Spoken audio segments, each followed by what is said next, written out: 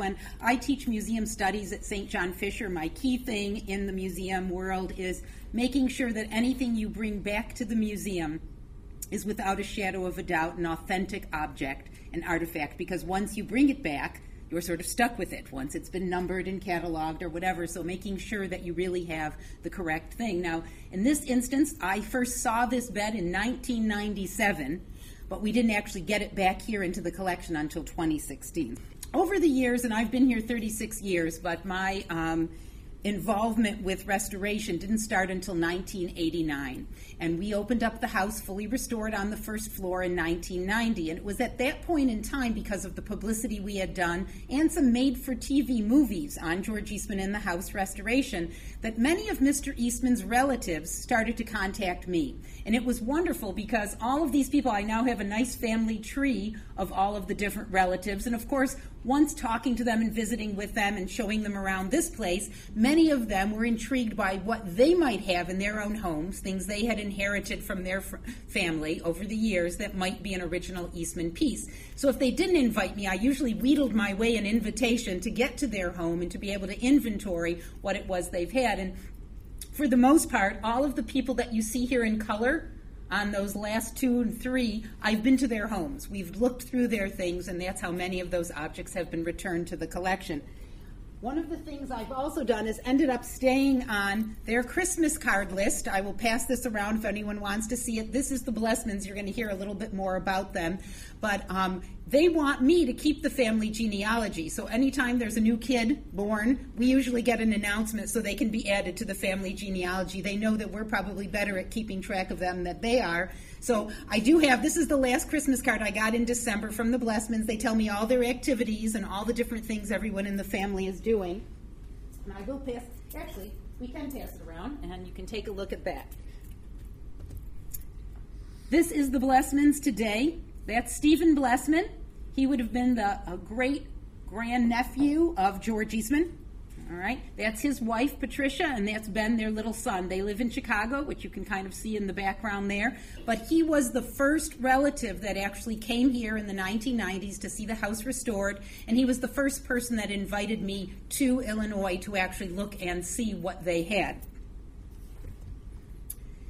This is the house that I've spent many an hour in, actually weeks, initially in 1997. This is located not in Chicago, it's in Mason City, Illinois. It is where Stephen's dad lives. And it was Stephen's dad and Stephen's mother that lived in this house, and that's where all of the Eastman artifacts ended up. I won't go into details today about what I found, but suffice it to say that an entire vault had been built down in their basement where all the china, crystal, silver, anything special jewelry was kept from the Eastman family. My belief now, and I can say this sort of publicly, is I believe many of the Eastman things would have been auctioned off, sold in sales, if these things had remained in the Chicago, Illinois area, because it's close to antique dealers and appraisers. The fact that they moved it almost 3 hours outside of Chicago in Mason City, where there's not much going on, no one wanted to go down to appraise or to look at the things. I was the first one that had seen it since it was packed from Eastman's home and sent to the Drydens in the 1950s in Chicago, and then sent down here to Mason City. And so in this house and in this basement was where we found a lot of these objects. But today we're talking about the bed. I just wanted to also show you the remoteness. Mr. Blessman, Stephen's dad, actually grows crops on this farm and raises horses. And so it was very remote, very beautiful. This is a picture of what I looked almost 17 years ago with Mr. Blessman. You'll notice in the house, and this is why it was so fun for me, you'll see they have pictures of George Eastman and George Eastman's parents' paintings all over the place. So everywhere I was, there was something that looked like a museum, like back home, but in their own home. These were relatives, family members, and so all of that stuff was still in their living quarters. The first wave of gifts came back in 2005. I actually had Stephen drive all of the china, crystal, and silver and everything back to the museum, and that's what you see now on display in the dining room and in many of the other rooms in the house, all the different accessories that have come back. The very first time I saw this bed, it was a double bed, so to speak, and it is a 4-poster mahogany bed beautiful sort of carvings on each of the corner, and normally you would have a huge canopy, a cloth that would be hanging over and stuff. I saw this in Mr. Blessman's home in Mason City. In fact, they actually had me sleep in it the first time I stayed. And the story always was by Stephen that he always slept in Uncle George's bed, okay? And so I knew from original documentation that I had here for what Mr. Eastman had ordered for his particular room, that it was sort of a double four-poster mahogany bed with this specific motif. But did I know they had other mahogany beds in this house as well? There was no way for me to figure out and prove that this was that mahogany bed. One of the things that was done when George Eastman died, his entire contents of the mansion was inventoried by a local company, and a tag like this, it's a linen tag. It kind of looks almost ripped or torn here, but it's linen, and it was screwed in with a very special brass screw. You'll see that. It says Eastman House. The room you see is a little faded and has a number on it. Every object of furniture that I have gotten back off of antique dealers, auction houses, or whatever, in many instances still had a portion of this tag on there. Even if the whole tag fell off, nobody took the time to unscrew the screw. So nobody actually did that. So lots of times when I'm looking to identify a specific piece, do we actually find the whole thing? But usually there's a part of it left. The bedroom dresser that you see in the mother's room now actually has one of these original tags, and it had ended up at a auction house in Atlanta, Georgia. So it still helps me to this day. I went under that bed with a flashlight. I was looking everywhere for the screw. I could not find anything. Okay, so and at this point in time, it was their guest room. So they definitely did not want to give away their guest room bed. They were using it and other people were staying and stuff in it, and I couldn't really prove it. So fast forward many years, Stephen Blessman's dad is getting older now. He has moved to a smaller house, flat level, no up and down stairs. Okay, the gentleman I'll show you in a little while is now, I would say, almost 90 himself. Still running the farm, but not wanting to live in that large house. So they're starting to get rid of things in the house. And he went through these Kwanzaa huts. I'm showing you a picture of one. He actually has 3 that are chock filled with everything that, American pickers, they would have a ball in this place. There is everything. There's old gas station signs, old baby carriages. There's just a million things in there. And as he was cleaning things out to either give them away or sell them or just throw them out, he came across a crate that was literally, when I tell you there were tractors all around it, that's why he couldn't really get a very good picture. I actually took this picture when I went there to see it, but what he sent me was a lot darker. But you see how it says in purple, it says George in purple, Eastman, canopy, although I think they spelled it wrong, bed. All right, that was the packing material within a crate that was in this Kwanzaa hut.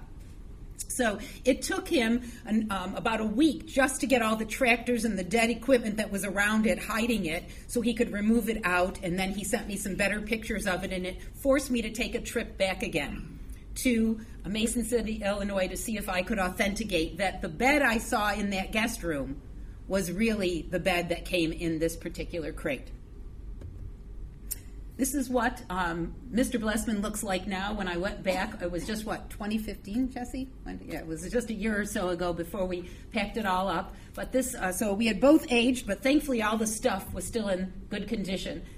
We then paid professional shippers and packers, art ones, from Chicago to go down the 3 hours to Mason City and actually pack it all up professionally, not only the bed, but also the actual crate. Because even though the bed was important, the crate proved my provenance. It proved that that actually was George Eastman's bed, and I'm going to show you some tags that make that even clearer.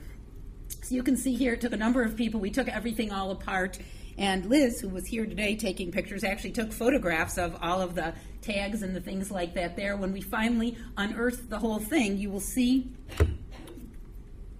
these tags over here and this yellow tag.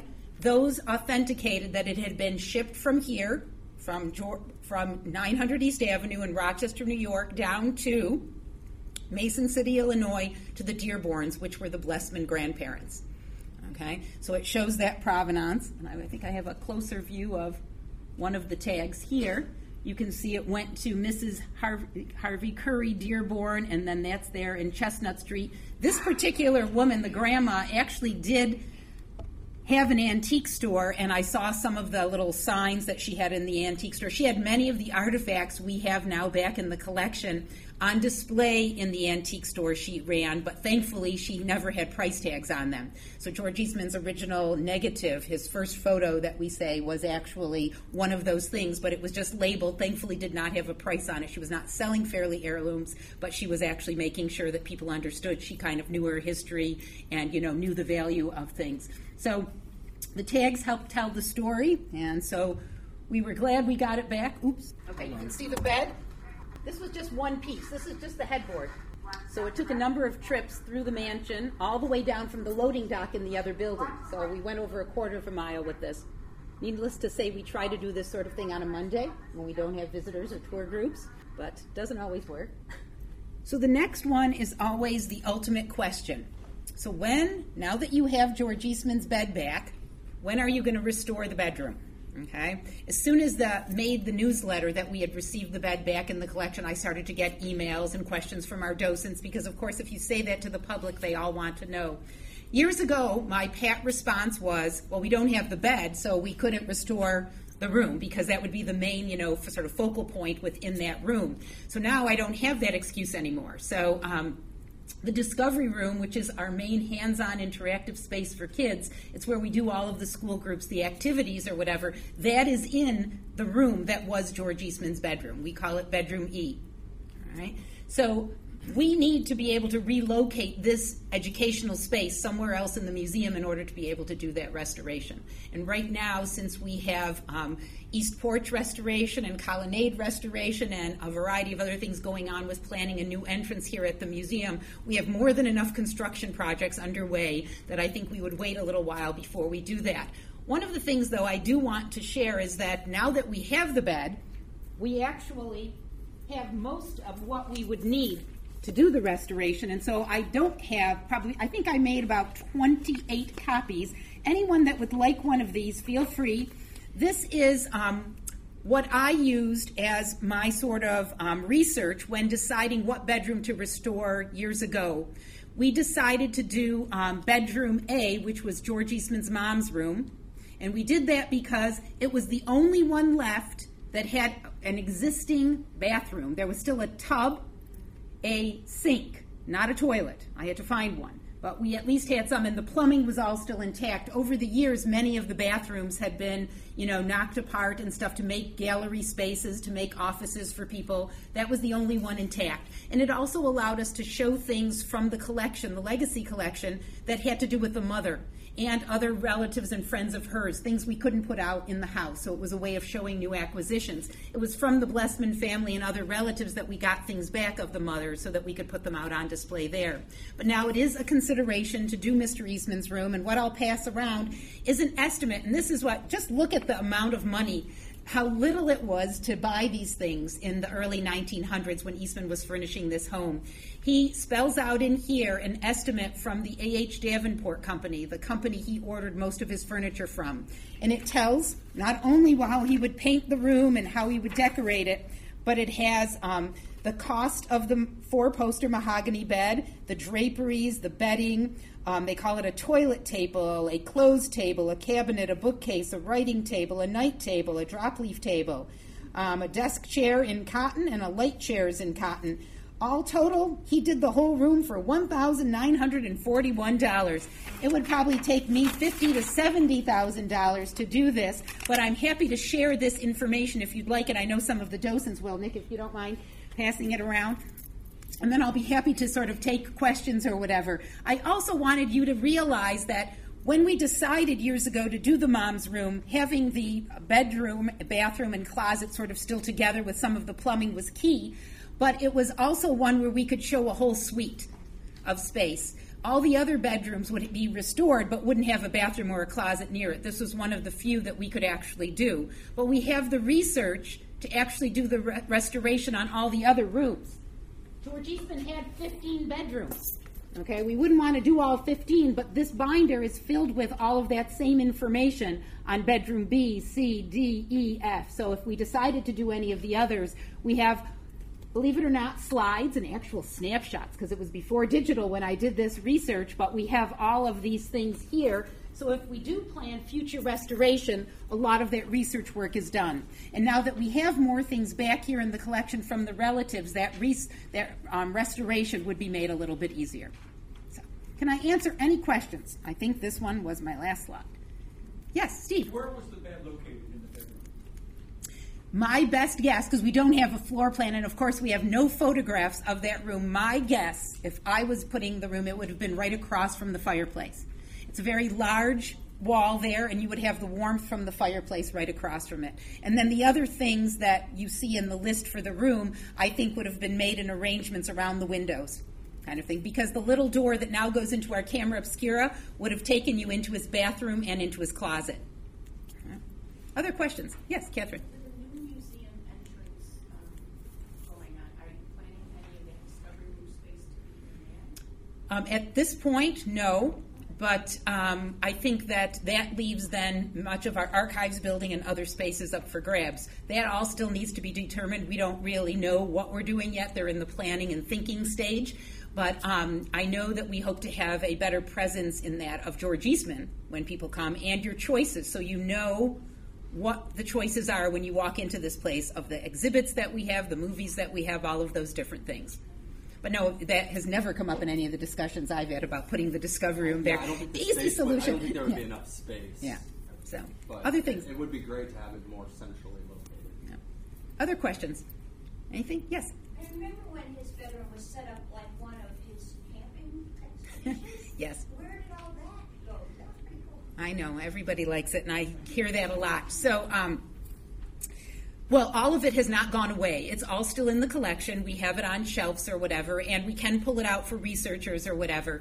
In 2004, when we celebrated his 150th anniversary, I had huge galleries in the archives building that we used for that show. And then we took parts of it and we put it in the mansion.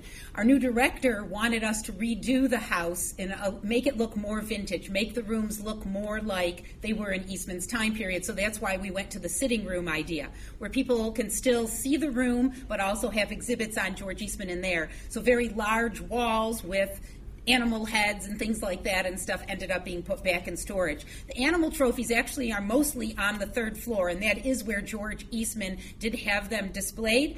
But if you're a member, you can go on an upstairs-downstairs tour and you can still see those, but the general public literally looks at them from just down on the second floor looking up, unless they become a member and go on some of those behind-the-scenes tours. I'm not so crazy about the animal heads. Right. Yeah, most people aren't, but believe it or not, we have had a lot of people ask about the guns and the fishing things that we had out in there, and also we showed the movies of Eastman Safari. Now, for those of you who haven't been up to the second floor in a while, we now have a huge touch screen that allows you to watch all of George Eastman's home movies. So the movies that I showed of him on safari, him at Oak Lodge, him camping, all of those are there. You just need to touch the screen and you can watch them there. Kathy, it was also because of the Discovery Room relocating. Right, and that's what some of our pushed that docents, stuff. yeah, we've had the Discovery Room. I'll give you a bit of history here because I've moved that 4 or 5 times now. So when I first started here in education, the Discovery Room was in your cafe. And it was connected to here because I could use this for all kinds of audio-visual things. We actually had a little slot in here. Do you remember that, Caroline? Were you here? No, you weren't here that? Okay, so is there... In the organ chamber. Oh, it was in the... Okay, when you used it. So that was the first place. Second time, we restored the house, but we had just built the archives building. So in 1989 and 90, we moved it to the lower level 1 of the archives building where your conservation classroom is now. Then we moved it from there... up to where is now the North Organ Chamber. Okay, and then when Dr. Ziff was nice enough to give us the pipes for the North Organ, we restored that and moved the Discovery Room for its 4th time now to what is now George Eastman's bedroom. At the time we did that, we did not have the bed in the collection, nor did we believe it was Eastman's bed, and so we weren't ever even thinking about restoring the bedroom. But that kind of gives you a little bit of history. So if history proves itself correct, the Discovery Room could be moved another time, since that seems to be part of its history, because the function of it is very important, but its location in the facility doesn't really matter.